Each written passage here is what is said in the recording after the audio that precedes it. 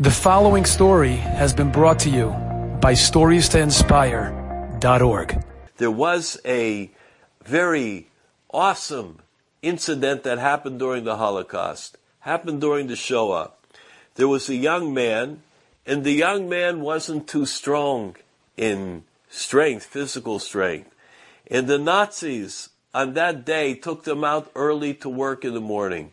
However, there were those that did not come immediately, but were a few seconds late. The Nazi was infuriated. He was so upset. He could not contain his anger. So he said to all of the people, you know what? Today, you're going to be punished.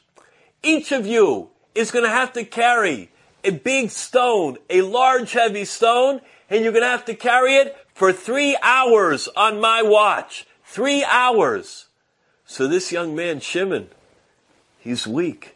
He doesn't have the power. It's hard for him to even lift a stone. But to carry it for 3 hours, how would it be possible? So he became very upset. He became very nervous. All of a sudden, everybody looked at Shimon. They were wondering how he's going to do it. If they couldn't do it, unfortunately, what would happen is the Nazi will come out and he would shoot the person that could not pass the test. That was the diabolical scheme. That was the rishus, the evil, the wickedness of the Nazis, of all Sonei Yisrael. And so he picks up the rock and a stone and he begins to carry it. And he carries it around and around and around. And they see that he doesn't stop. And they couldn't imagine it. How is he doing it? Shimon was the weakest of the entire group. And he is not having a difficulty at all in carrying the stone around and around and around. And he can't believe what is going on. So finally, after the 3 hours are finished, and he puts the stone down, they come back to the place where they sleep. And when he is there, in the place where they sleep, they come over to him.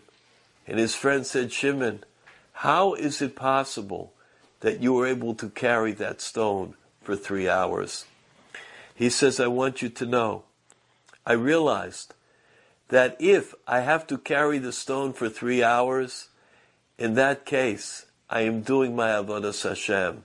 And I pictured it, because now, today is Simchas Torah.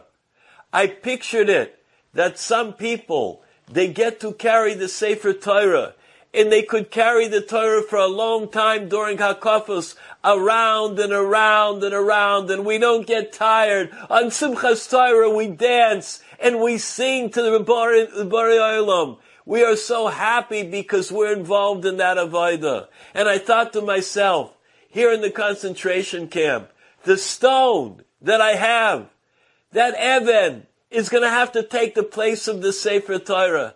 And if that's all I have to carry and all I have to dance with is that stone, so the stone is going to take the place of the Sefer Torah. And every single moment when I was carrying it, I pictured as though I had the Sefer Torah in my hand and was dancing around and around and around. That's how I was able to carry it.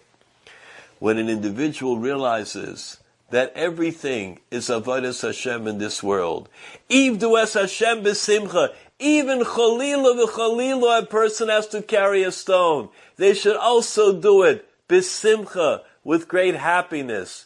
They should do it with joy, to serve Hashem, knowing that every moment that we are alive is a simcha atzuma, is a great time of happiness. Enjoyed this story?